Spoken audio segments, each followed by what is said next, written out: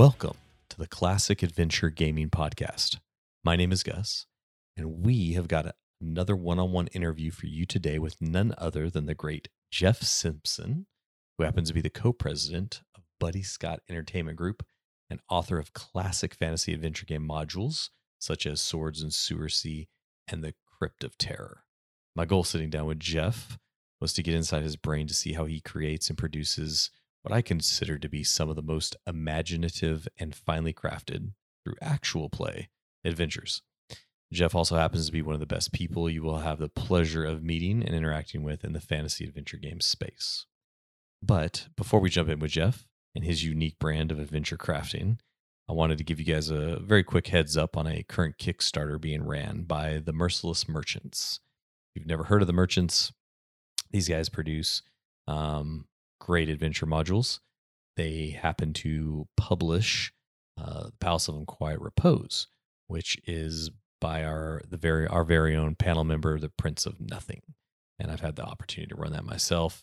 And the quality of both the module and play and the quality of the published module are fantastic. So these guys do great work. And they are currently running a Kickstarter right now. That Kickstarter comprises of 3 adventure modules for Advanced Dungeons and Dragons called The Coming of Winter.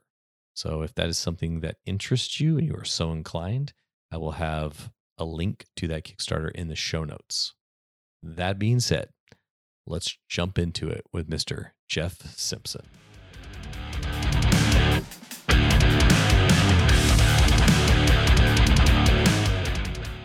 Well, folks, here's a special episode tonight we got with Jeff of Buddy Scott Entertainment fame. You consider yourself the co-CEO, correct, Jeff? Co-president, yes. We are a Co-president. triumvirate. That's awesome. Co-president. So Jeff has graciously joined us this evening. This will be we're going to talk a little bit about Jeff's background running fantasy adventure games, including his incredible ability to produce just wildly entertaining modules. I've had the opportunity myself to run them at a convention recently, and his ability to kind of turn those modules over in kind of what I consider to be record time. So he's going to discuss his process with us. We're also going to have a little conversation about, creativity in adventure game writing, maybe discuss a little bit of his own personal homebrew and how to get involved in homebrew.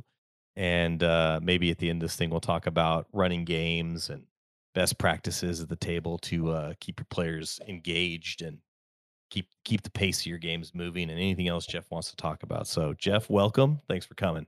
Thank you very much. It's good to be here with, I was going to say you guys, but I guess it's just the 2 of us today. So good to be here. So man, give everybody just a little bit of background on, because you have a pretty cool story, kind of how you got into games as a family, um, So yeah, my yeah. dad has been playing pretty much since day one. Not quite since day one, but pretty darn close. As a result, I've been playing D&D pretty much my entire life. I've been playing since I was properly playing since I was about 7. But even before that, I'd be sitting at the table when my parents were playing, rolling dice, just sitting and listening, asking questions, stacking dice towers and stuff like that. So I am the product of what happens when you raise a kid on D&D, for better or for worse. That's great. I love it. I spent a lot of time, just in terms of history. Like I spent a lot of time playing the 3rd edition, and its various iterations. Um, And I think I got into old school games because I found a copy of, to be fair, I'd always looked at a lot of the old modules and stuff like that, um, just from a historical perspective. And I did play some AD&D when I was in middle school. But in terms of my production of old school stuff, I found a copy of Mold Bay Basic on Facebook Marketplace for super cheap.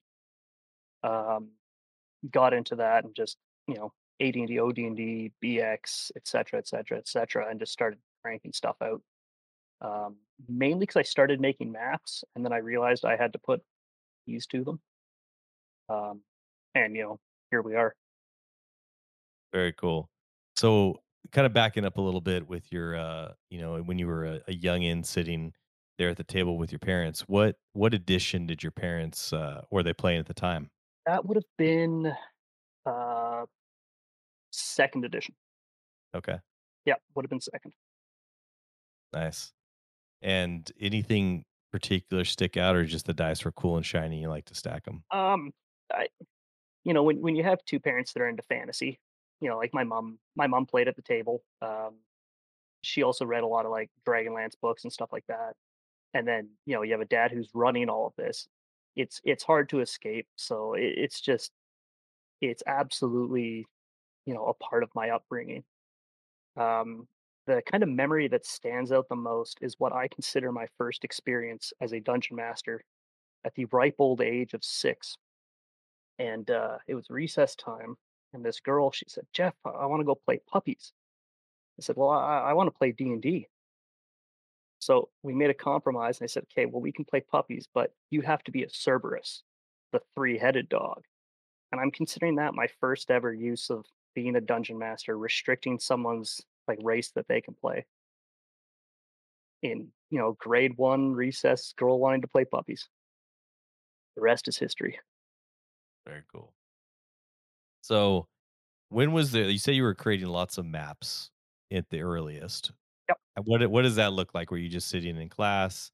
You had the grid paper, classic just exactly. putting together. Okay. And especially in the evenings, like to me, making map very meditative, very calming. Like you're sitting around in the evening doing nothing, kind of just watching TV, and I'd have the grid book out and just drawing lines. Um, Really just relaxing activity to make maps, and it's that's actually a major part of my writing process is having this huge backlog of unkeyed maps. Because what will happen is I'll finally get an idea for a module, and I'll say, "Oh, okay, I need a module in a sewer. I've come up with this idea." So I look through the map book and I go, "Oh, perfect. Here's a map right here that's a sewer. This is what we're using." And I might need to tweak it a bit because I think, oh, I really want, the second section to be over here. So I'll erase a little bit so I can add a secret door in or who knows what. But having that massive backlog of maps that I'm just cranking out, very stream of conscious, like, I said, as almost a meditative process is huge in the actual process of putting out these modules. So, do you always in your process, which we're going to get into, always start with a map? Are Not you always. okay? There are times where I'll come up with an idea and realize I don't have a map that suits that, or I don't have a map that I like. At which point I'll say, okay, I need a map that is a wizard's tower. Okay, I guess I'll have to draw one of those. But the actual like once I want a module put out, it probably starts more with the actual inspiration of the module than it does the map. Usually, what will happen is a friend will say some offhand comment or dumb joke or something like that, and I'll think, hmm, wait a minute, I can work with that. My latest release, I think it's my latest release, Brides of the Night. Someone made some comment about, I think it was they don't like the isometric maps in Castle Ravenloft. And I said, one of these days, I'm gonna make my own Castle Ravenloft, Castlevania vampire game. 15 days later, the module was released. And those were all maps that I had drawn, the next day kind of thing. So, once you get the idea in your head, how exactly do you start forming the geomorphs about what you want to do? Is that just something that comes when you put to the paper, or do you have kind of shapes and rough idea of what the layout's going to look like, or you just kind of work as you go with those things? Yeah, I'm very stream of consciousness when I do these kinds of things. Okay. Um, if I'm drawing a map, I'll be drawing a room, and then as I'm drawing it, think, "Huh, I wonder what I should put in here," and then I'll start kind of daydreaming as I'm doing it. And the trick is remembering what I've daydreamed. Um, but like I said, as I'm writing this, coming up with all these ideas of what I could put in there, and then when I have an idea and need to put it to a map, um, it's again very just kind of as I go along. I'm thinking, okay, well, this is here. What else do I need that connects to this? What else do I need to put forth the same atmosphere, what else do I need to give breathing room? It's very by the seat of my pants. Nice. Do you have a particular I'm very curious about this too, because different people do it different ways. Do you have a specific method that you use for, like, you have a daydream, I know you love driving trucks, part Mhm. of the day job, and you come up with stuff while you're doing that. How do you get your stuff down? Quickly? Do you record it to audio? Do you write it down when you get a moment? Like, what's your method for that? There's like 7 million methods. Okay, okay. So if I have my phone handy, I go into my note app and I type in whatever I'm doing. If I have paper handy, I'll write it there. If I'm at my computer, in my, module writing folder, I have a little notepad that's just called unsorted ideas, and I'll just type it up in there. If I'm driving the truck, what I'll do is I'll start speaking out loud to myself what this idea is, and then just start daydreaming me already playing D&D through the scenario where I am both the DM and the players. And I just start running through it in my head, speaking out loud. For the longest time, the radio in my work truck didn't work. Um, so usually what I would do is I would give movie reviews to non-existent audiences until I had a D&D idea where I would just start running an imaginary game. And by the time I got to somewhere I could park and type the idea up in my phone, it was so developed in my head that I was absolutely fine. And the the daydreaming aspect of this is one of the most important things someone can do when they want to kind of capture that the creativity. People say, Jeff, your modules have this like absolute creative spark to them. How do you do that? It's daydreaming. You have to be constantly just letting your mind wander, think of different things. Um, really just let your imagination fly, because the more you use it, the stronger it gets. It's really a use it or lose it type of quality. And a good way to help, I think, develop that is engage with media that has nothing to do with what you want to do. If I want to write a, traditional fantasy sword and sorcery kind of European-esque, standard D&D adventure, don't watch sword and sorcery movies, don't watch historical, knights and swords kind of thing. Go and watch anything but that. Go and watch World War II movies, go and watch westerns, go and watch comedies, go and watch horrors. That's where you get all these little points that you're watching something and think, oh, this is kind of cool. What can I do with this? How can I apply this in a completely different context? That really helps with giving you that, I don't know, oh, this is different. This isn't just, Lord of the Rings copied ad nauseum. Engage with media that has nothing to do with what you're doing, and do it often. Do it as often as you can. It could be movies, it could be books, video games, music, who knows what. And then as you get these ideas, just let your mind follow them to the logical conclusion. That is the best thing I could think of for um, training your brain to be creative in this context. No, I like that a lot. Just to give some concrete a little bit to that idea. How do you have any examples or recent ones? I know these are stream of consciousness type stuff, so it can come and go. At least that's how it is for me. It's tough to recollect, Mhm. but would love to hear if you have an example where you were sitting in the truck or you were wandering about, in the woods or whatever, right? And you had a thought, you developed how you developed that thought in your brain, and then how it made it to the pages of one of your modules and what it looked.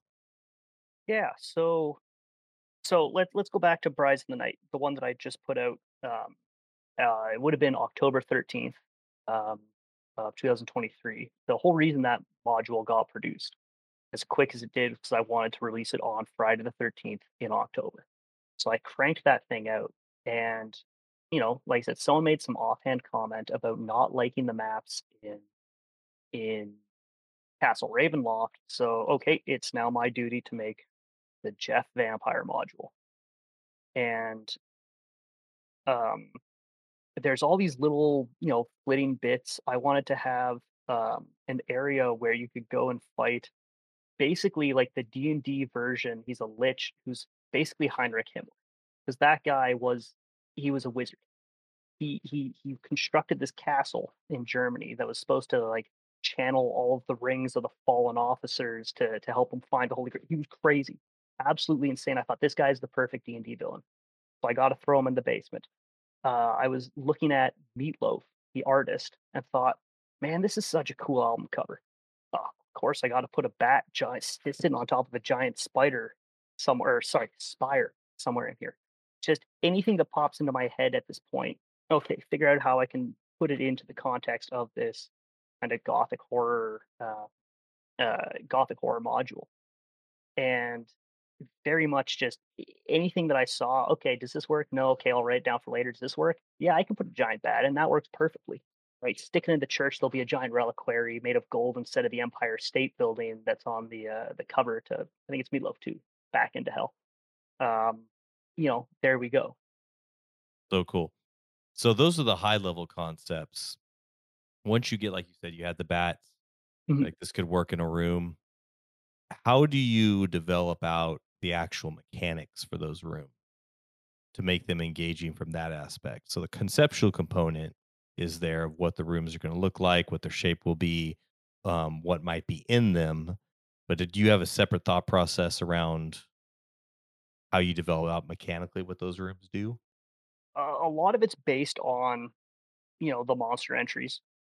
I try to use things that already have monster entries just so I don't have to make something new and balance everything. So I'll go back and I'll look at the monster manual, but then I'll also look at the Mold Fate cookbooks. I'll look at the OD&D books. I'll look at whatever retro clones I have to see if anything pops out as mechanically something that I want to explore. Treasure that might make sense to be with them. I'll look at the other rooms around that particular area to see if there's something that I want to either interact with that room or say, oh, okay, I need something in this room that will take effect later on or have some kind of relevance elsewhere. So some of it is just, like I said, going through the book. If I have to roll on the charts that say, chance of trap and room, chance of unguarded treasure, etc., I'll do that sometimes as a start and then kind of refine things until it's completely unrecognizable from what it initially started as.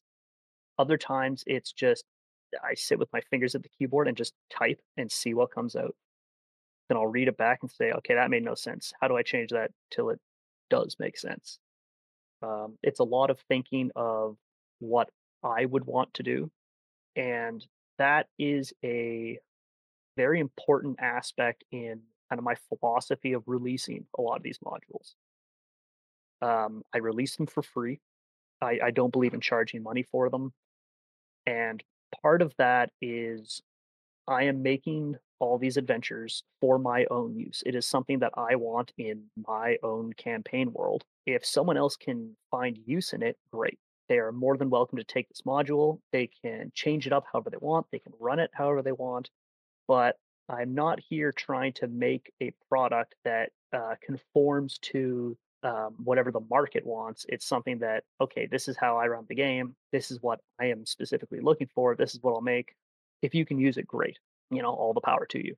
So a lot of it's just me thinking, yeah, this is going to work for the group that I have in mind that I play with. This will be fun. I'm going to enjoy inflicting this upon my players and refining it through that lens. I like that a lot. Speaking to, I feel like from previous conversations that we've had, just watching you discuss things and your history of coming up literally, you know, very early in the hobby. You've been exposed to mini monsters, mini monster manuals, mini modules. Do you feel like that can get in the way of your creativity, or does it just make it easier for you to draw on inspiration? Uh, I think that makes it easier, I guess. So the one thing I'd like to point out, and this is an opinion I've had for a long time, is that take Monster Manual 1, just the standard monster manual. It's got orcs, it's got some giants, got a minotaur in it, right? Your standard monsters. If as a DM you cannot run a compelling campaign with just the contents of the monster manual, You need to go back and work on your fundamentals. You don't need to dress everything up to be absolutely crazy. Um, if you can't be creative with an orc, you're not going to be creative with a Norker. Um, and my kind of go-to, instead of using the monster manual, what I typically do is use the monsters from Heroes of Might and Magic 3. That to me, when I'm looking through a game system and I'm thinking, okay, this it's missing a few monsters. What is it? Oh, okay, that's why it doesn't contain this monster that's contained in Heroes of Might and Magic 3. That's why I think it's incomplete. And I think that, like, once you realize that and you practice being creative with simple creatures, I think it's just another way to train that imaginative part of your brain where instead of trying to think of, okay, I need to make some unique monster that has all these special abilities and this and that and this and that, you're realizing, oh, wait a minute, I can just use a Cyclops and add some personality, add some environmental effect, add some contextual key, add some ally to them. And that's what makes it more than just a Cyclops standing in a square chamber. And I think that's where the creativity really comes out is when you're able to come up um, with these kind of very natural seeming alterations to a situation. It makes a lot of sense to me. So if you could give advice, I guess, to, and we do this, try to refer this back to folks that are just getting into the hobby for the first time, individual that's interested in, not doesn't want to run something canned, Mhm, pre-published or published, right? They mhm, want to create something unique for themselves. mhm. What's the advice you would give them kind of as far as, how to kind of execute on that process? And because I feel like you have a good insight on how to finish things. You get things done.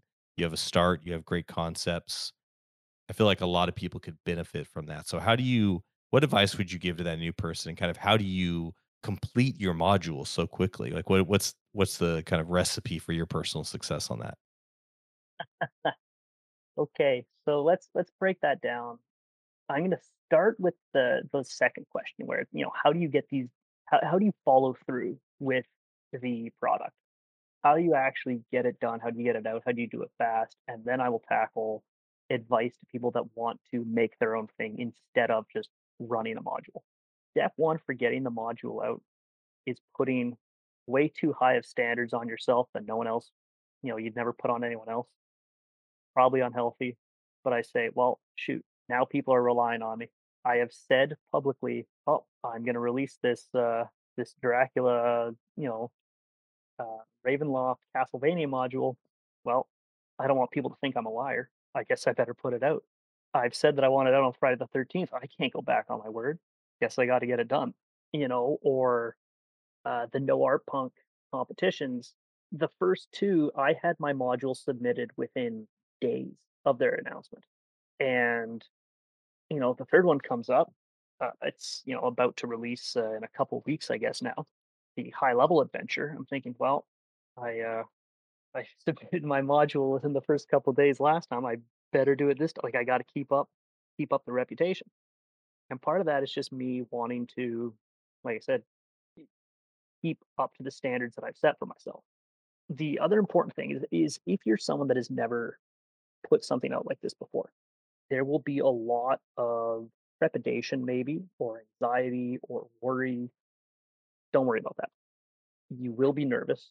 Don't worry, you're supposed to be.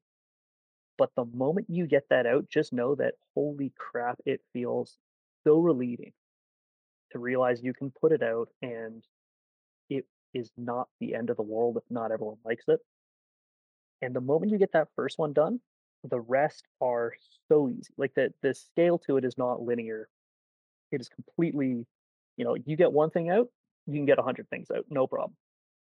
It becomes so much easier once you just take that first leap of faith. In terms of wanting to do things entirely for yourself instead of following, the kind of established setups, I'm going to give a really crappy answer for this and start by running something from a book.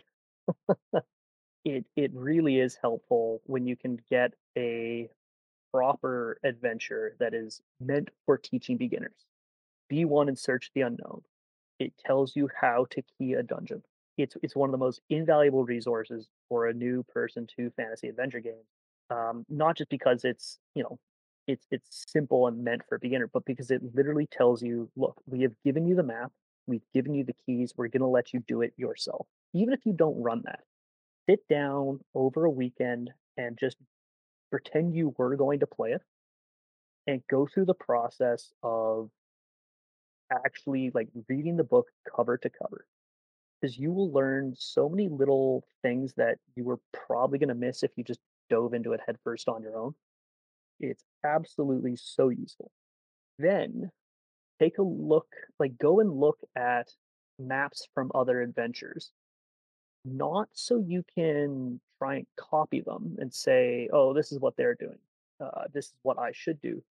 But so you can see, "Oh, okay, this is what I like. I like how this map looks. I like how it feels. I like how I imagined it would play." And then keep that in mind and just start drawing a map. Just let the pencil go, see what you can do. Again, I would recommend using actual book monsters just because you're not going to have to balance them. You don't have to come up with new rules. And if you're really dead set on not using orcs and lizard men and giants and, bears oh my, use their stats, please. If you want to make, pink orcs with tusks coming out of their ears that have some sort of blinding spittle, that's fine. Just use the standard orc stat block until you're more familiar with the game.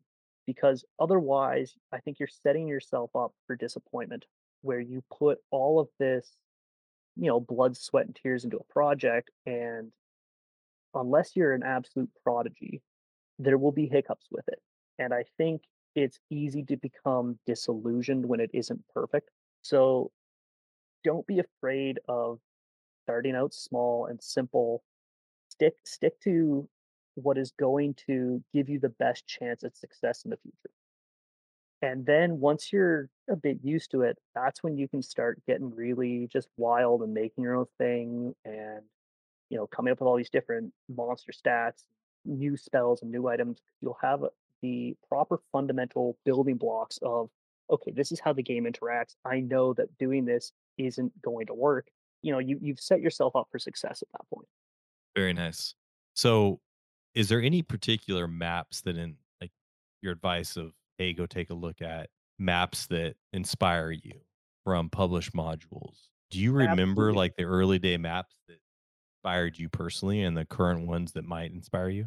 I know the exact map that really, really got me hooked. That is the first um, kind of level of Palace of Silver Princess. When I was getting into old school games, before this, I had made maps for things like Pathfinder and 3.5, whatever other games I was playing, and they were very, I'm going to say haphazard. It was just me making maps without any real rhyme or reason to them. When I got into fantasy adventure games, um, I set out to make this big mega dungeon. I still have it, and parts of it have been cut out and put into other products of mine, notably Halls from Cauldron Mountain. That contains a good amount of um, what I did for this initial mega dungeon. And what I did is I looked at the map for Palace of Silver Princess, and I just redrew it myself and then rekeyed it. And I had it on this. It was like a super dense sheet of grid paper that had like you know 800 squares, like super super tiny squares. Um, so I had that facing me as I drew the rest of the maps. And I don't know, I like how there's big long corridors in it. I like how there's some little sections. I think it's well um, there's a lot of little loops in it. So you have your multiple passages kind of thing. And as I was looking at that, I was thinking, okay, how can I make a map that feels similar to this but isn't that? So if you ever look at my module Halls of Cauldron Mountain and look at the maps titled The Cold Ossuary and The Dragon Forge, those were made while I was staring at Palace of the Silver Princess. It's a cool looking map. I don't know, it's simple. There's not a lot of really complicated stuff going on. Like if you look at something like Tomb of Horrors, that's a complicated map. There's a lot of distinct sections. There's a lot of teleporting traps, secret doors, and it's all over the place. Um, and it's definitely something that you need to have a bit of experience before you dive into. And if you look at another classic starting adventure, B2, People on the Borderlands, it really is a terrible map. It's complete. It's 10 different sections with maybe three of them being interconnected. Um, and in the past, I've actually reordered that dungeon to be a traditional multi-layered dungeon where they are all actually interconnected. But Palace of Silver Princess, I actually really like as a map. That is my kind of inspirational spark that really got me into this. Very cool. I didn't know that fact, so that's pretty sweet. So as far as A through Z process for you when you make that decision that, hey, I've made this commitment. One, I think that's a great thing, right? And it's used to success in many other areas. People could apply that to a lot of areas in their life, right? And they do. Getting that out into the open to friends, to Mhm. strangers, saying you're going to do a thing is definitely motivational to do the thing because then it's not internal anymore. Yeah. So there's definitely plenty of research that becomes, that's a very effective way to do it. So I like it. I've used that myself to success. There's even companies, and this is a total tangent, but there's actually companies I just found out from some coworkers where you literally like sign up, that you're going to whatever run a certain number of miles a week, They like and you pester have to, you and like yeah, I don't remind want, you. Oh, well, excellent. no, well, yeah, what you do basically is everybody throws in $40. You have to have like one of those wrist bracelets or whatever, right, that tracks you. But basically, like, you get logged from the tracker, like, you have to report it in, and it has to be confirmed, and the company that runs it confirms it. But basically, like, if you don't get yours done that week, you lost and you lose your 40 bucks. So Oh, it's see, I it's a love s that. yeah, I it's like a love that. similar yeah, it's like a similar type concept, right? You get out there, you get it out there in the open and That's absolutely like motivation by fire. I love exactly. that so much. Good. It's good. So that's a cool concept. So uh anybody listening that really has that drive, tell everybody about the fact that you're going to get this out in a certain amount of time. That'll light a little bit of fire for sure, no question about that, because nobody wants to, I mean, I feel like it's not a common person is okay with letting other people down, and Mhm. so I think that's the biggest motivator there. That's at least how I see it, which is cool, a cool concept, to throw that around. So anyway, the point of that was my main question or thrust of my question is, once you've done that, Mhm. what's your process? Like, you talked a little bit, you get started with maps usually, right? Or a concept, and then it turns into a map. But once you get there and then, you'll start keying. After you've keyed everything, you've mapped everything, kind of what's your review process, what's your playtest process, and then kind of how do you actually refine what's on paper and make that consumable for, whoever, who you're putting out Yeah. to.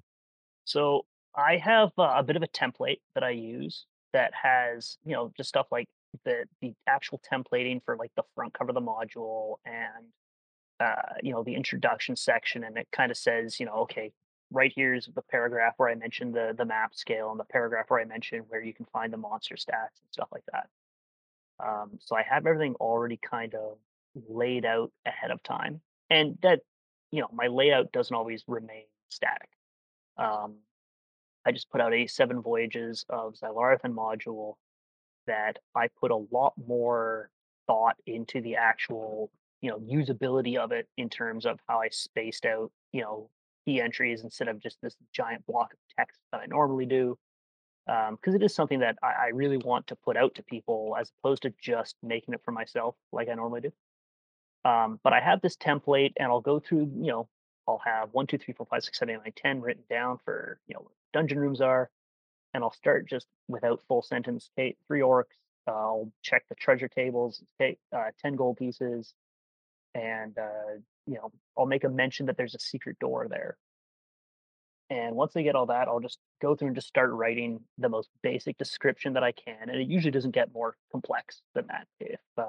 If you guys have seen my modules, I'm not one for um, grand verbosity. I'm pretty short and to the point. I come from a very improv background, and I like to kind of just make up a lot of that stuff as I go. So I don't write massive room descriptions.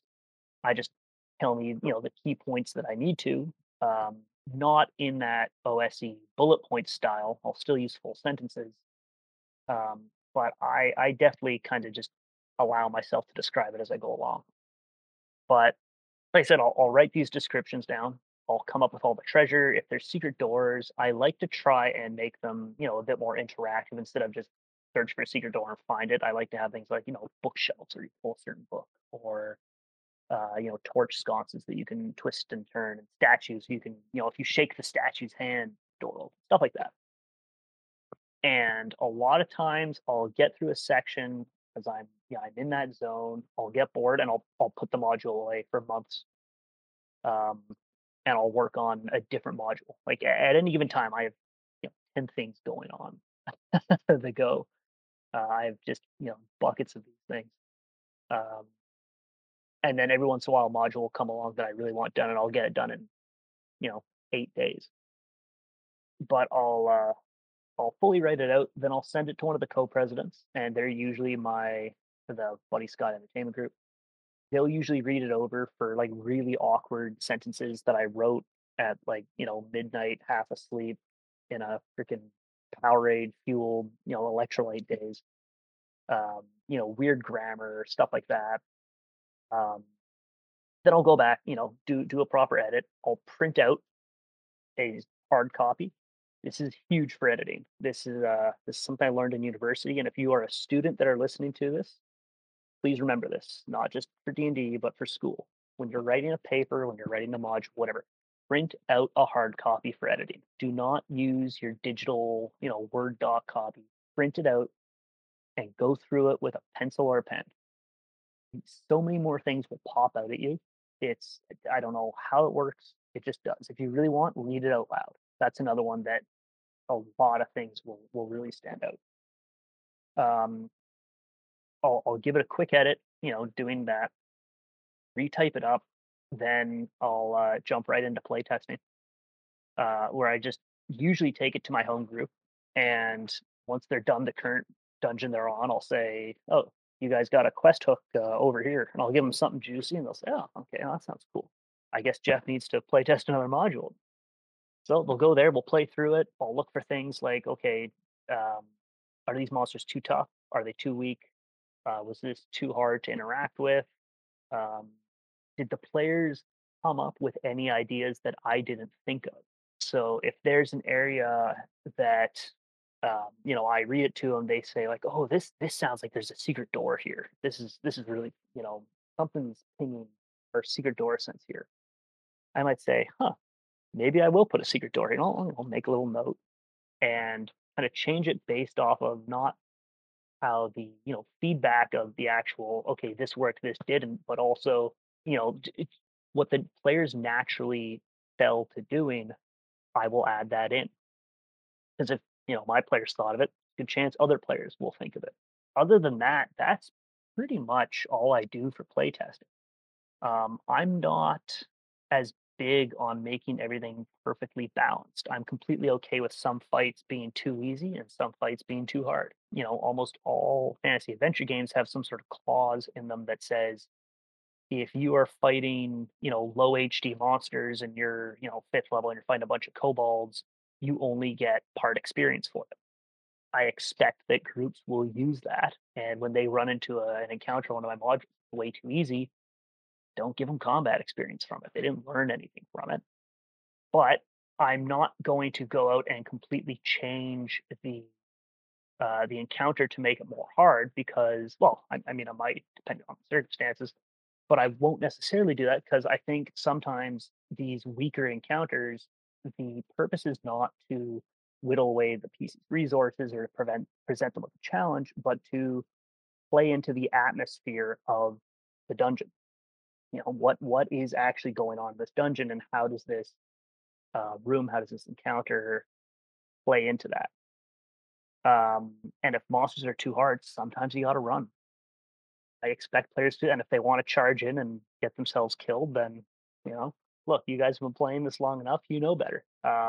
So my playtesting experience is a bit more loose, a bit more raw than I think some people that are really fine tuning things for that perfection. I go for a bit more of a loosey goosey approach.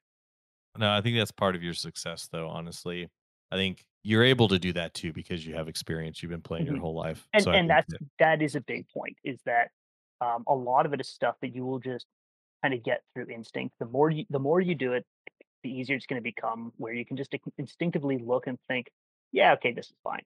I'm gonna run through this to make sure there's no hiccups, but, I know what a room full of orcs is like. This won't be a problem. 100%. No, definitely.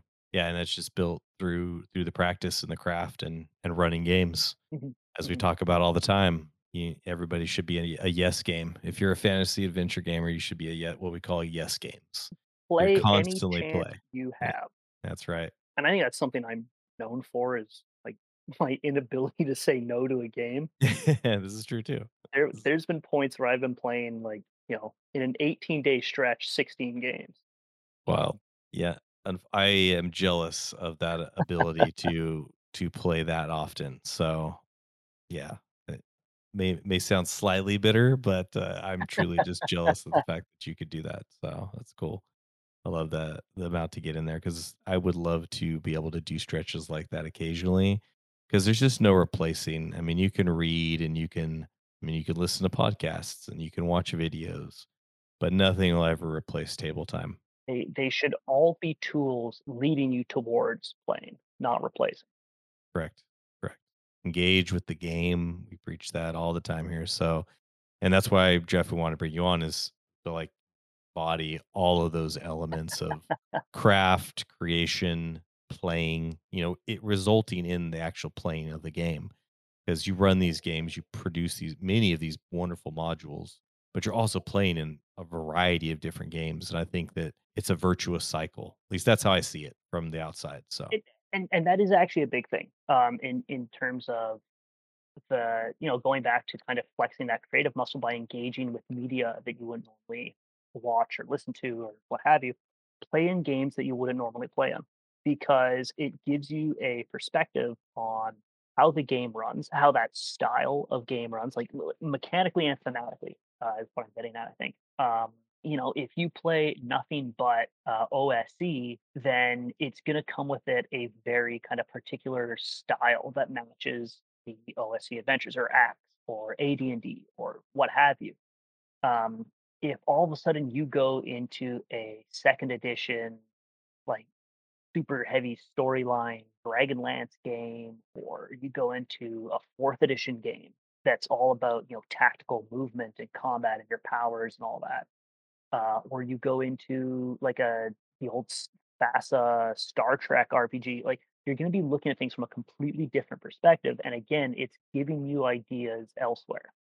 Where how is fourth edition relevant to fantasy adventure games? Well, it isn't. But every once in a while, you'll remember like, oh, I remember I was playing that 40 game and my character had some cool ability. I wonder how I can replicate that in OD&D or BX or AD&D or whatever, and, turn it into a magic item. And having that perspective in, okay, I played this game and this didn't work, or I played this game and this mechanic actually really did work.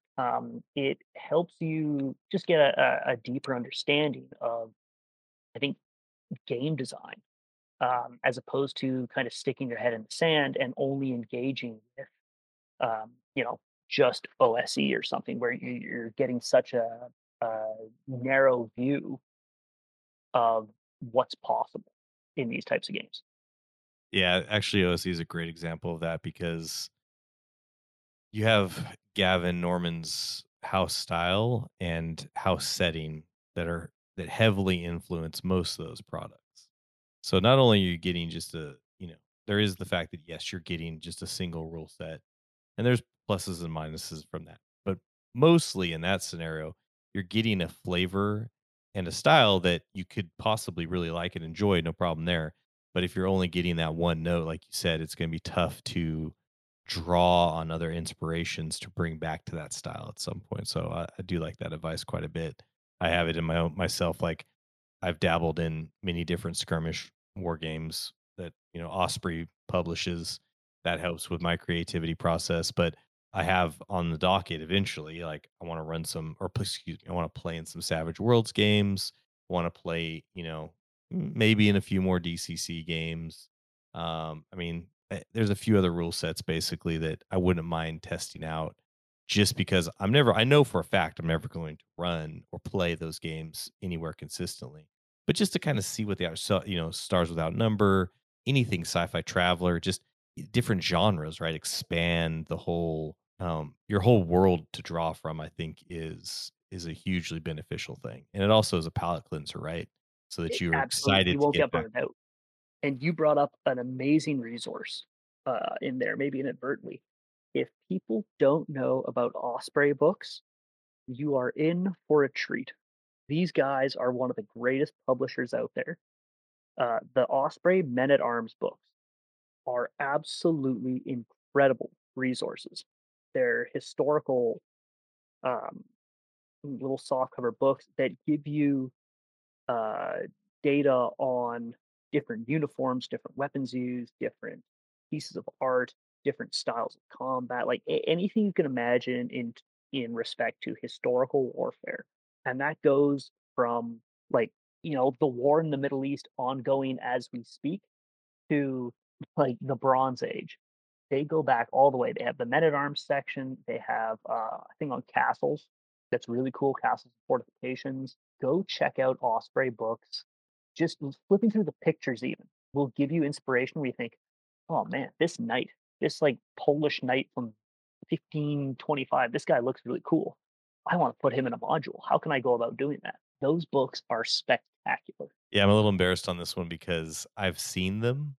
They have a couple of different lines of books like that. So they have like the historical wargaming books that give you those backgrounds in all the different eras, right? All the classic wargaming eras, Napoleonic, Bronze Age, Great War, World War II, etc. Right? Whatever era you're interested in, there's going to be just unbelievable amounts of detail around those periods for wargaming. But they also dabble, and I don't know if you know this, you probably do, but they also dabble in the fantasy side.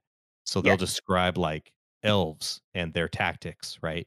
In a war game. Same thing with dwarves and their tactics, and give backgrounds on them and lore around how they would engage in battles, which I think is kind of cool. You can get into those. I haven't dove deep, but I've occasionally like looked at them. So yeah, I they're pretty know great. about the fantasy line. That's something I've never really looked into. I look at them more from the historical standpoint. Um, but yeah, if their fantasy stuff follows the same level of quality as the rest of their products, it's going to be such a good resource for people, and it's so divorced from mechanics generally that you can use it for any game you are doing. It is so applicable. Um, Absolutely incredible resource. Osprey, Osprey Publishing.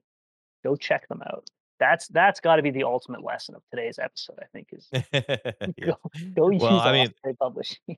it's funny, yeah, I'm glad you brought that up because it's never something that comes straight to mind because before I stumbled into playing fantasy adventure games, I mean, I started, like I was a late comer to this. Like I knew about RPGs, and then eventually after I started, played my first game, found out about old school games, and then basically understood the style that I wanted, which was fantasy adventure gaming. Within the last like, couple of years of hanging around the circles that we run in. But it took a while to get there. And before I got there, though, Osprey was just simply one of the better publishers of skirmish game rules. Simple. And so I knew them for years, like decades. And they've always created really high quality products. And then they also, in more recent years, have got into actual board games. They kind of walk the line between like a skirmish war game and a board game. So they have some really good products out there for anybody that's interested, and their stuff is just well made, and they have debatably the best skirmish war game rules maker currently going, like designer in Joseph Bacolov. I think he's the guy that does Frostgrave for Yeah, anybody that yeah. dabbles in that. The dude's just prolific. It's insane how much stuff he puts out, and his games are just so much fun. So anyway, I could go off on we could probably both go off for days for how good Osprey is. But yes, go check out Osprey Publishing.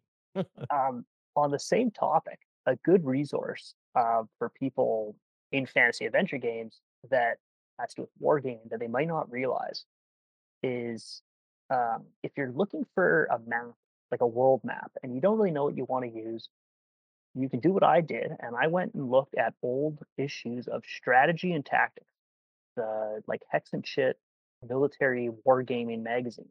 And each issue came with a fully complete Hex and Shit wargame that comes with a hex map. And I looked through a bunch of them, and one of them, it's from sometime in the 90s, I think. The game was called Sideshow, and it took place in East Africa. And that's my campaign world map. I just unfold that, and you have all these foreign sounding town names like Iringa and Itongo or whatever. There's a couple cities that I say, oh no, that doesn't say Nairobi anymore. That doesn't say Kilimanjaro anymore. Other than those two, whatever place name is there, that's the name. And it's a great looking map. It's got mountains, it's got forests, it's got plains, it's got roads, it's got different types of roads. So I can demark them as, a patrolled road with less chance of wandering monster, a path that it exists as a path, but there's no guard presence or anything. So you won't get lost, but don't expect any, prevention of bandits showing up. It's got water features on it, rivers and parts of the ocean and lakes. It's a great map. And I bought this issue of some 90s wargaming magazine on eBay for like 19.99 kind of thing. It was nothing. Great resource if you're looking for a world map. And yeah, absolute great advice. There's so many wonderful hex maps out in that space. Um, just just browse Google, or even Board Game Geek for that matter, Yeah. Yeah. for any of Exactly. those hex and shit war games, and just go find one of the maps because they'll have images. One, you'll expose yourself to some cool games, but two, they'll have images of the maps that are used for the boards. And once you find one that looks like a cool hex map for your campaign, snag it because you'll probably be able to get it for super cheap too. Oh yeah, they're So, they're not expensive, generally. absolutely great idea for anybody that just wants to get a quick map, and it will be unique to most everybody that will play.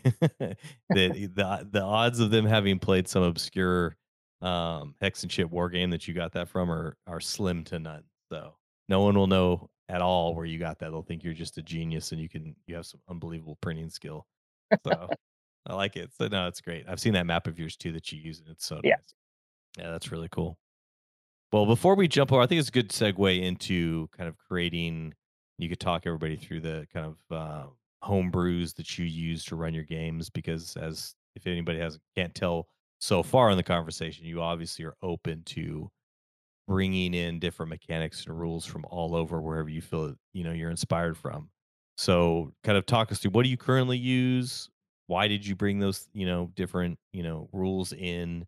What do you go about when you're looking at possibly additions to your own homebrew? And then kind of the things that you enjoy about home brewing, and maybe some things that lessons that you learn that you do, it would be helpful for people that are interested. Yeah, for sure. So to start, I don't quite use the term homebrew. To me, homebrew represents something that someone built from the ground up. It's their own thing. I use the term Frankenbrew because it's some hideous monster built out of the parts of a thousand corpses. I think it more accurately represents my process in making these rules. And you're right that you have a lot of people in in fantasy adventure game. You almost have two schools. You have people that no, we're playing, you know, OD&D, LBB by the book. That's what you're getting. And then you have people that are like permanently incapable of running something by the book and have to completely customize everything they do. And the way I see it, if I look at just D&D, I look at the OD&D line, the BX line, and maybe Becky at all, and the AD&D line. And I've described this before that AD&D is a fully furnished house. You can buy it. There's, all the walls and windows, there's doors, there's furniture in there. Maybe you want to, change your kitchen table, that's fine, but like you can just walk into the house and it's ready to go. BX is a house and there's no furniture. OD&D is like a bunch of plywood and 2x4s, make your own house. That's kind of how I view these. So my system is built off of BX, specifically the Moldvay Cook. systems because that's what I had hard copies of the book for. And it's something that has come about very organically, where I started off running it very by the book, and as I played, I realized I don't really like this. I want to change, like turning undead with clerics. By the book in Moldvay Cook is busted. It's really crappy. So the first step I do is I look at AD&D and see if I like that system better. It's going to be more complete, and I say, "Oh, perfect, I like it. I'm going to port in the AD&D cleric undead system." Then I'll go through and I'll say, "Oh, a character got a disease." Well, the AD&D disease tables are maybe my favorite part of AD&D. I guess I better throw this into my little personal DMG. Then I'm going through, I buy a box of like old RPG books on Facebook Marketplace, and I find some old book from the 80s called Arcanum. I'm like, oh man, this is a super cool book. It's just full of all old spells, and they're almost roughly compatible with D&D. I guess I'll add some of these cool ones in. And it's very just much as I find something, I'll throw it in. So I have a my own personal monster manual where I've retyped every monster that I ever plan on using. And it it fits in a little like three-prong notebook. And I've done it so I don't have to carry around a dozen different monster manual books. I can just type up the barest stats of all these. I don't need monster descriptions because I already know, what these monsters are. I can just give their stats and whatever special abilities they have, and away I go. I have a spell book that is just every spell that players have access to retyped, given to them.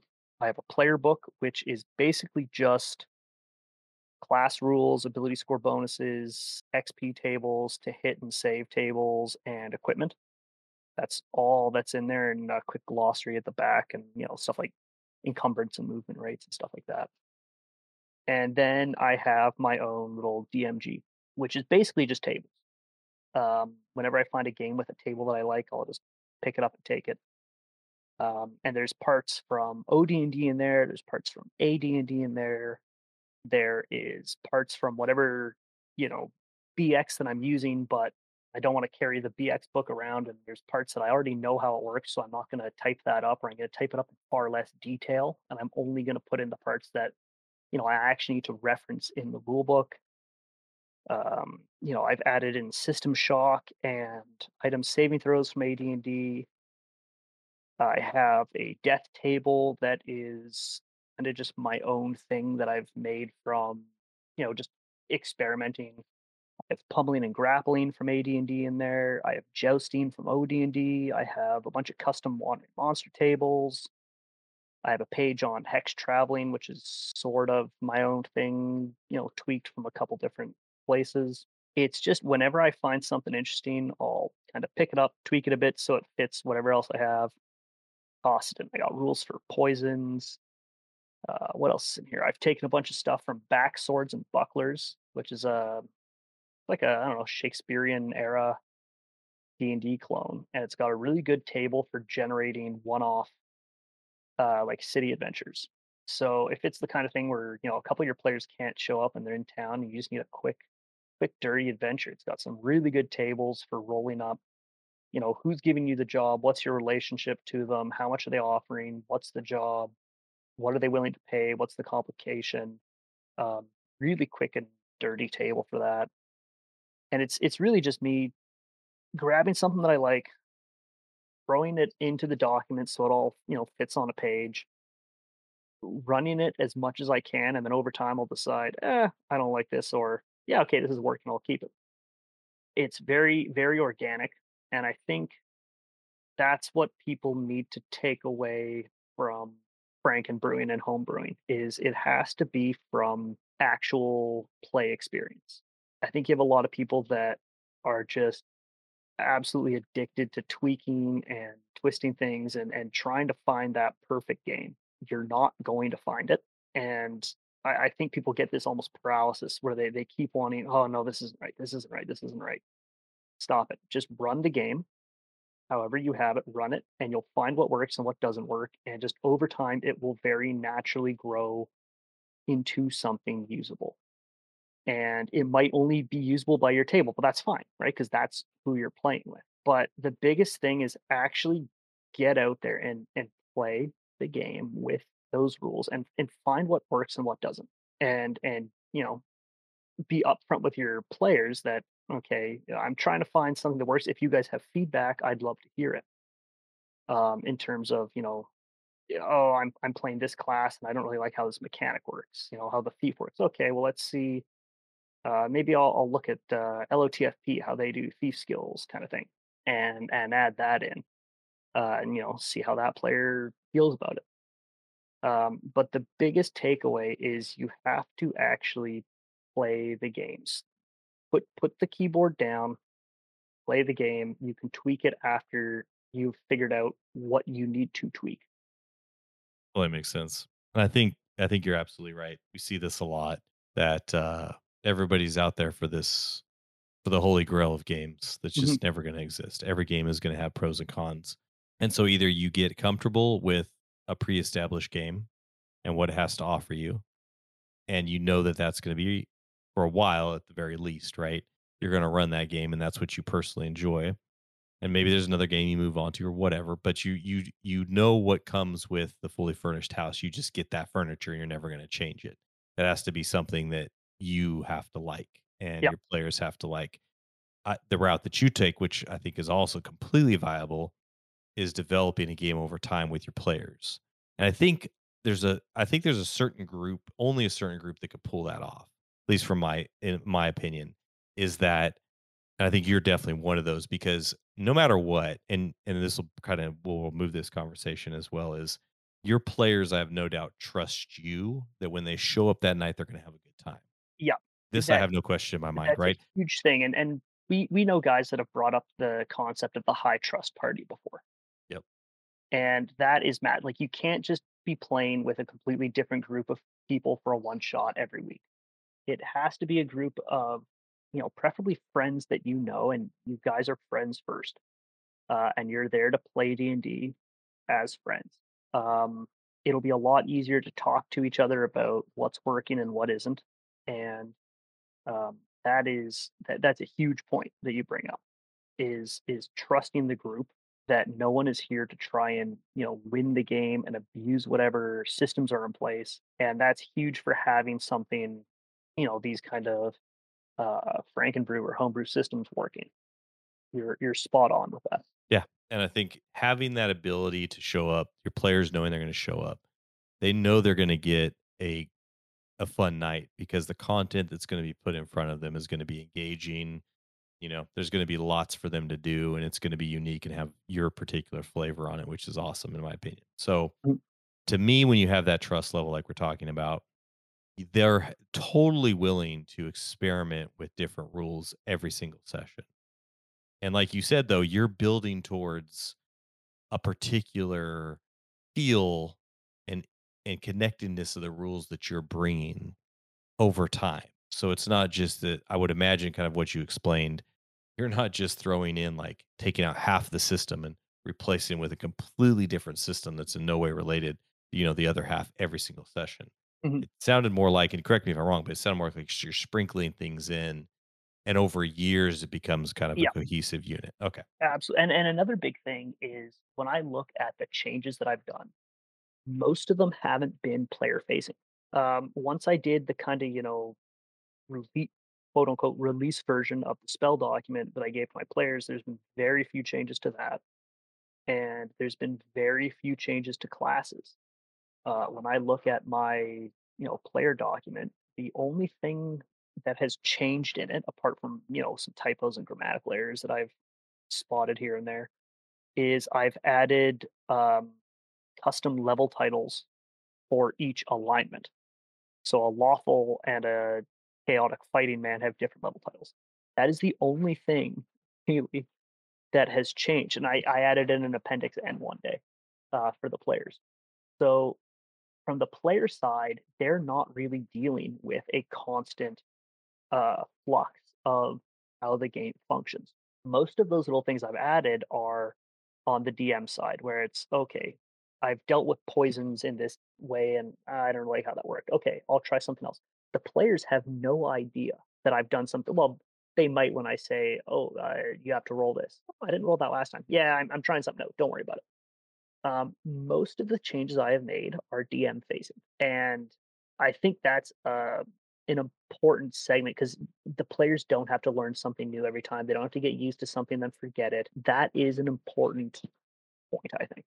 No, definitely. A lot more latitude to play with the back end mechanics, around world building, content creation, all those things can easily be tinkered with a lot more easily without your players ever seeing it. It's when you're playing around with, like you said, player facing rules like, attack throw, tables that are dealing with combat that they're going to engage with almost every session, or exploration they're going to engage with every session. Yeah, That becomes a little more, that's a little, if you're switching those out every session, it's gonna be very jarring. yeah, and there have been things that I have changed their player facing. In my BX games, fighters get a flat +1 to hit. So it's one of those things that after a couple days, okay, anyone who's a fighter, just write it on your sheet. You have a +1. Why? You just have a +1. Don't worry about it. Or critical hits is something that I added in at one point for only fighters and a couple other specific races classes. So fighters, half orcs, cavemen, stuff like that can do criticals. No one else can. And it was the kind of thing where I just told the players, okay, by the way, you can do this now. But the and in the cleric undead tables, I said, Kate, we can erase that. We have a new table now. This is what we're sticking with. It's the AD&D table. Most of the actual functioning of their character has stayed pretty much identical to day one. And that's really important, I think, just to prevent the kind of player confusion that comes from that. I like it. That's cool. I think a lot of people that listen to this show will be very interested in potentially, dabbling in the Frankenbrew world. So, and it's not something that we don't encourage. I feel like there's a lot of, and hopefully something that people grab out of this from this conversation is that there's a lot of ability and a lot of latitude in fantasy adventure gaming. Mhm. There's pillars, there's fundamentals that make it fantasy adventure gaming, but within inside of those pretty broad pillars, there's a lot that you can do. And another thing is to, you know, be open minded with your games because you might find a game that is really close to what you want. So I currently have two games that I default running. I have my BX Frankenbrew, and I've adopted Seven Voyages of Xylarthan, which I am absolutely loving. I'm having so much fun, and that is not 100% perfect for me.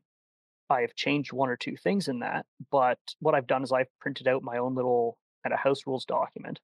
Again, most of it's DM facing.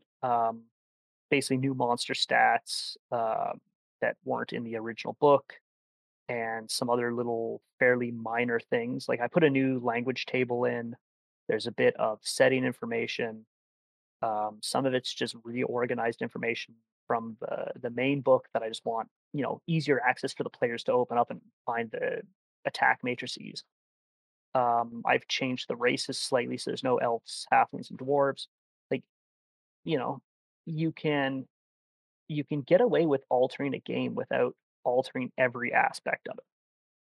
In terms of changes, in my Seven Voyages games from what's presented in the book, pretty much the only thing the players are going to notice is the no demi-humans, but instead there's Nephilim-blooded, Jinn-blooded, and Satyr-blooded races. That's pretty much the only thing they're going to notice, and it's an easy thing that you can write on like an index card and stick in the rule book on that page. So, you can get full into home brewing and Franken brewing, but you can also do a really simple, hey, yeah, guys, we're playing AD&D, but I have lizard men instead of half orcs. Here you go. Here's one sheet, and that might be exactly the game you're looking for. So when you find these games, think about it in terms of how much work do I actually need to do to make this the game that I want. Try to work smart, not hard. If a game really isn't working for you, it's probably not the game for you. But if a game is so close, it might just be easier to change like two things, and you're laughing. That's great. So I think kind of the final topic I really wanted to cover with you, Jeff, and obviously I'll give you the last word if there's anything else you want to bring up too, but towards the end of the podcast. But you have quite, like we've mentioned previously, you play in a lot of games, not just online, but in person as well, Mhm. and you have a pretty open system, or at least your players come from all over, and you recruit from all over. Oh yeah. So, what are some of the there's guys that look into recruit table or a table, get to people together. We talk about this a lot on the podcast and elsewhere. Kind of, what are your tips for people? How have you been successful? What do you find to be useful for getting players to your table? Start with friends, especially in my real life games. They're all people that I know ahead of time, and it's the kind of thing where we're chatting, and I'll say, "Hey, I have Monday nights free now. Who's interested in playing D?" And three of the guys might say, "Oh yeah, yeah. What are you thinking? "Oh, okay, I have this idea. Yeah, sure, we're in." Okay, I'll ask around to a couple of my other friends, and if you guys know anyone, one of the guys, "Oh yeah, my brother-in-law. He's been wanting to play D&D for a while." Okay, perfect. Invite him in. And because everyone know and like not everyone knows each other, but everyone knows at least one person. Like none of us knew, my friend's brother-in-law, but they know each other well enough. Um, it's really easy to just jump into that high trust group as opposed to recruiting a bunch of people online, and hoping to kind of strike gold. That's not to say I don't do that. I think a big thing, if you are recruiting friends, if you're recruiting people online, wherever you're going, is be very upfront about the expectations of the game.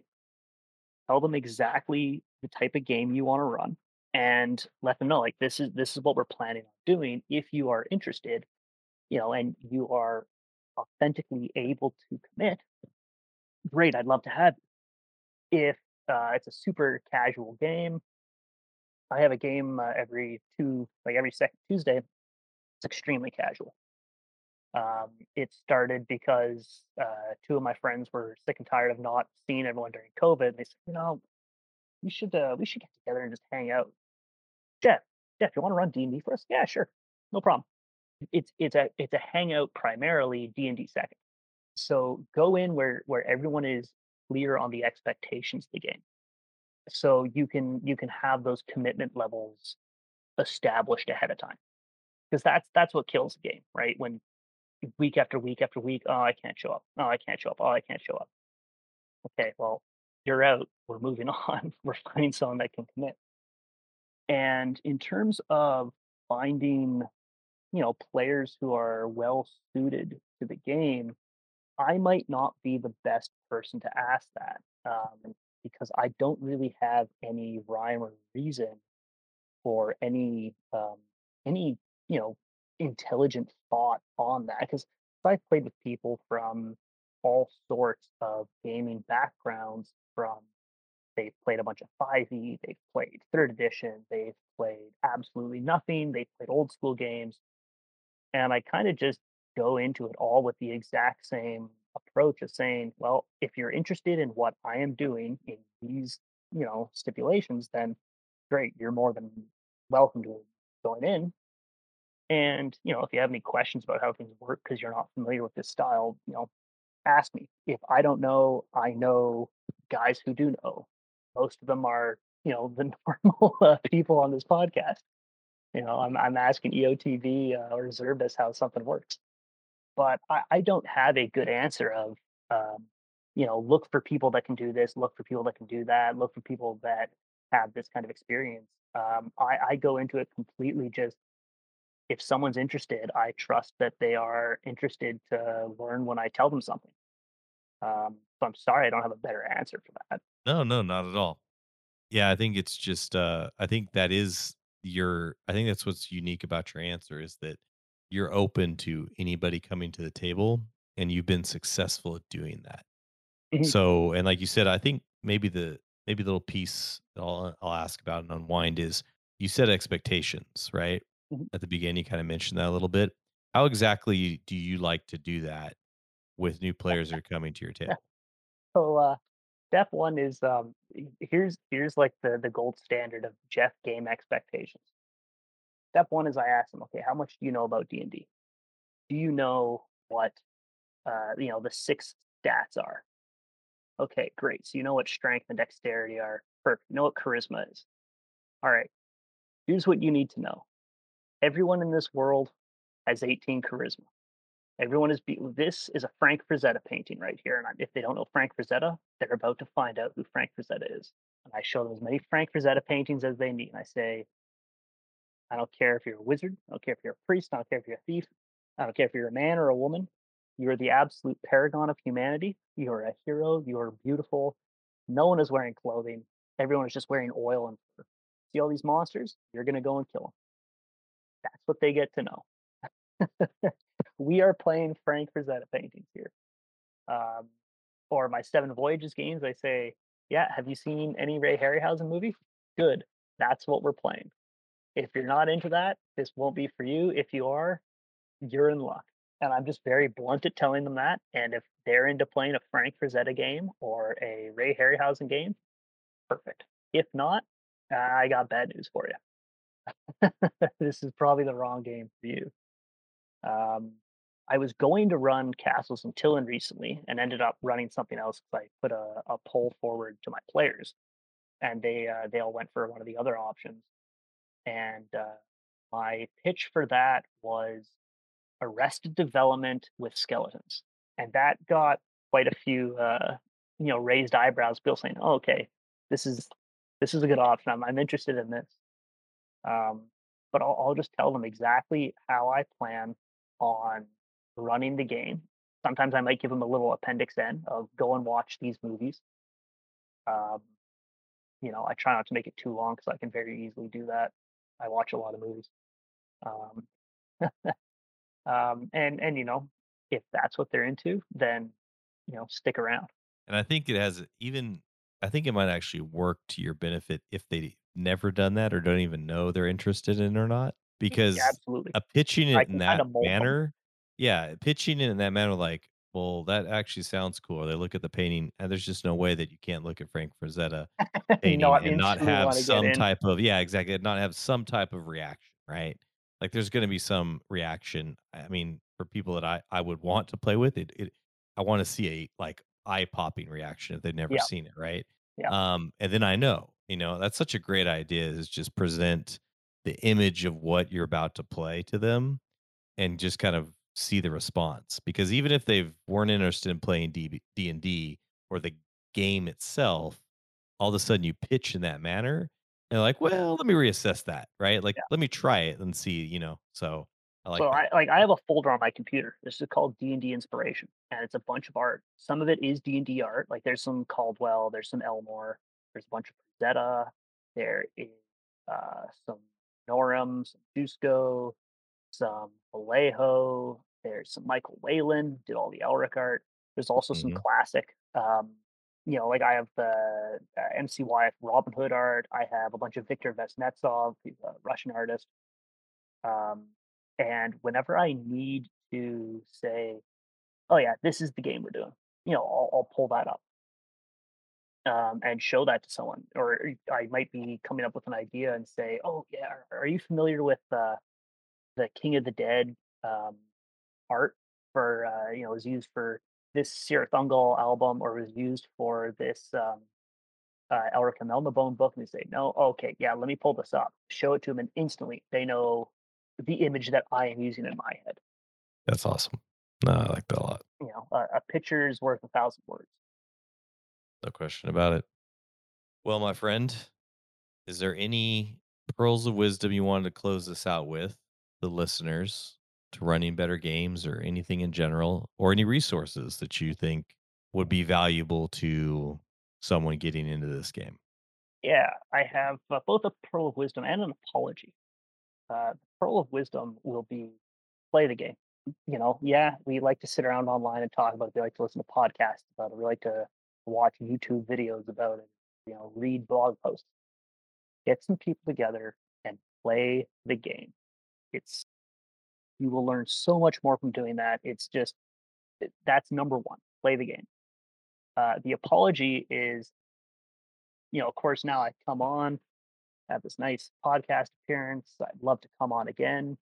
Um, and we're talking about how fast I put out some of these modules. I need to apologize to everyone because I'm going to be away on a course for the next 18 months. So now that we've hyped me up, don't expect anything new from me. for about a year and a half.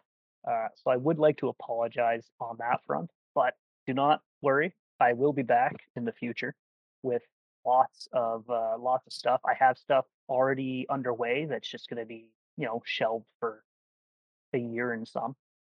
But I will be back, and I will be back with a lot of modules for you guys to play. That's actually perfect. Let everybody know, Jeff, how they could get a hold of you, get their hands on your modules. What's the You best can method? go over to drivethroughrpg.com and type in Buddy Scott Entertainment Group, and that should have everything. You can also go to swordsandschlock.com. That's all spelled out, swords and schlock, all one word. Sorry, .wordpress.com. There's also a download link there for all my modules. Most of it is just me talking about really crappy movies. So if you want to listen to me talk about bad movies, you can go there. But like I said, there's a downloads link that has all of my stuff. That will be kind of posting on that site will be on hiatus for a while. Like I said, I'll be away on course for a year and a half. When I have a chance, I will watch some more bad movies and put up some new posts. And I have probably about 5 months worth of posts already pre-written that I have scheduled to release over the next while. So you might not even notice that I'm not there. Uh, but yeah, Drive Through RPG, Buddy Scott, all one word, Entertainment Group, or Swords and Schlock. Um, yeah, that should be it. I don't think there's any other ways of contacting me. If I have forgotten, and I apologize. No, that's great. And it might be out of time, depending on when people listen. So if you come to this, months from now in the future, this will be completely, it will make no sense to you at all. But to people that are listening to this as it comes out, I would like to remind everyone that there is the third No Art Punk competition coming up. You can find that out by going to Prince's, one of the other guys on this podcast blog, Age of Dust, I think it's what it's called. What's his blog called? I'm sure there's links to it in the I Classic think it's Adventure Prince of Gaming. Nothing. It's princeofnothing.blogspot.com, I believe. But Prince the title, WordPress. That's what it yeah, is. that WordPress, yeah, that's it. And if you guys want to see some great modules, check out the No Art Punk series. And this coming competition is regarding high level fantasy adventure gaming. Um, I have a module in it, but don't worry about that. There's going to be far more impressive modules by other people. Check this stuff out. It's going to give you a really good insight into what you can do at this level of gaming. Absolutely worth checking out. Prince has a really good eye for these kinds of things, and his comments are generally pretty good. So read his posts, as in depth as you can. He has a good eye for this stuff. He most certainly does. But definitely check out Jeff's stuff. I've loved it. He's going to be missed. There's no question about it. We do wish you well, Jeff, though, on this endeavor. It's going to be quite the adventure. Oh, And it'll be lots of fun, I'm and I will excited be to back. see what you could draw. Yeah, you will be back. Yeah. Anybody that's interested in talking to Jeff when he gets back, obviously we got the CAG server that's linked to the podcast. Jeff hangs out there. Um, you can contact him through the methods that he just told you to. So, Yep, and um, yeah, if you're in the CAG server, my username is the old Jeff or Jeffy, as some people say it. You can send me a message there. I might be very slow getting back to you because I'm probably not gonna have a lot of internet access over the next while. But send me a private message and I'll get to it when I can. If anyone has in-depth questions about anything I've gone over today or anything else, like I have no problem answering these for people and helping you guys. It is not going to bother me if you come at me with 50 questions. I really don't mind. Please don't be a stranger in that respect. Just don't expect an instant reply. absolutely. Well, Jeff, it's been an absolute pleasure tonight. Thank you so much for coming on. Oh, it's been great. Um, absolutely. And thanks everybody for listening. And we'll talk to you guys soon. Thank you. Have a good one.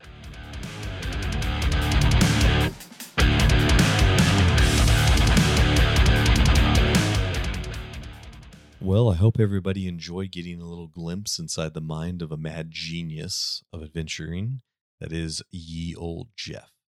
I had the pleasure to interact a lot with Jeff in several Discord servers and I've run his adventure Crypt of Terror 3 times for 3 separate groups.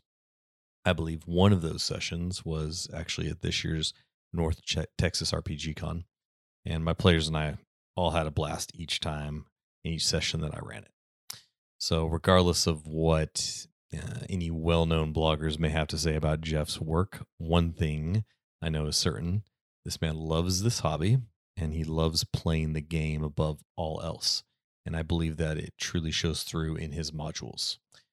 Before I sign off, just a reminder to all who are interested, please join us on the CAG Discord server. You can always find a link in the show notes to invite to the server. Come hang out, chat with us, and get in some gaming. So until we meet again in the next episode, get out there and play some games.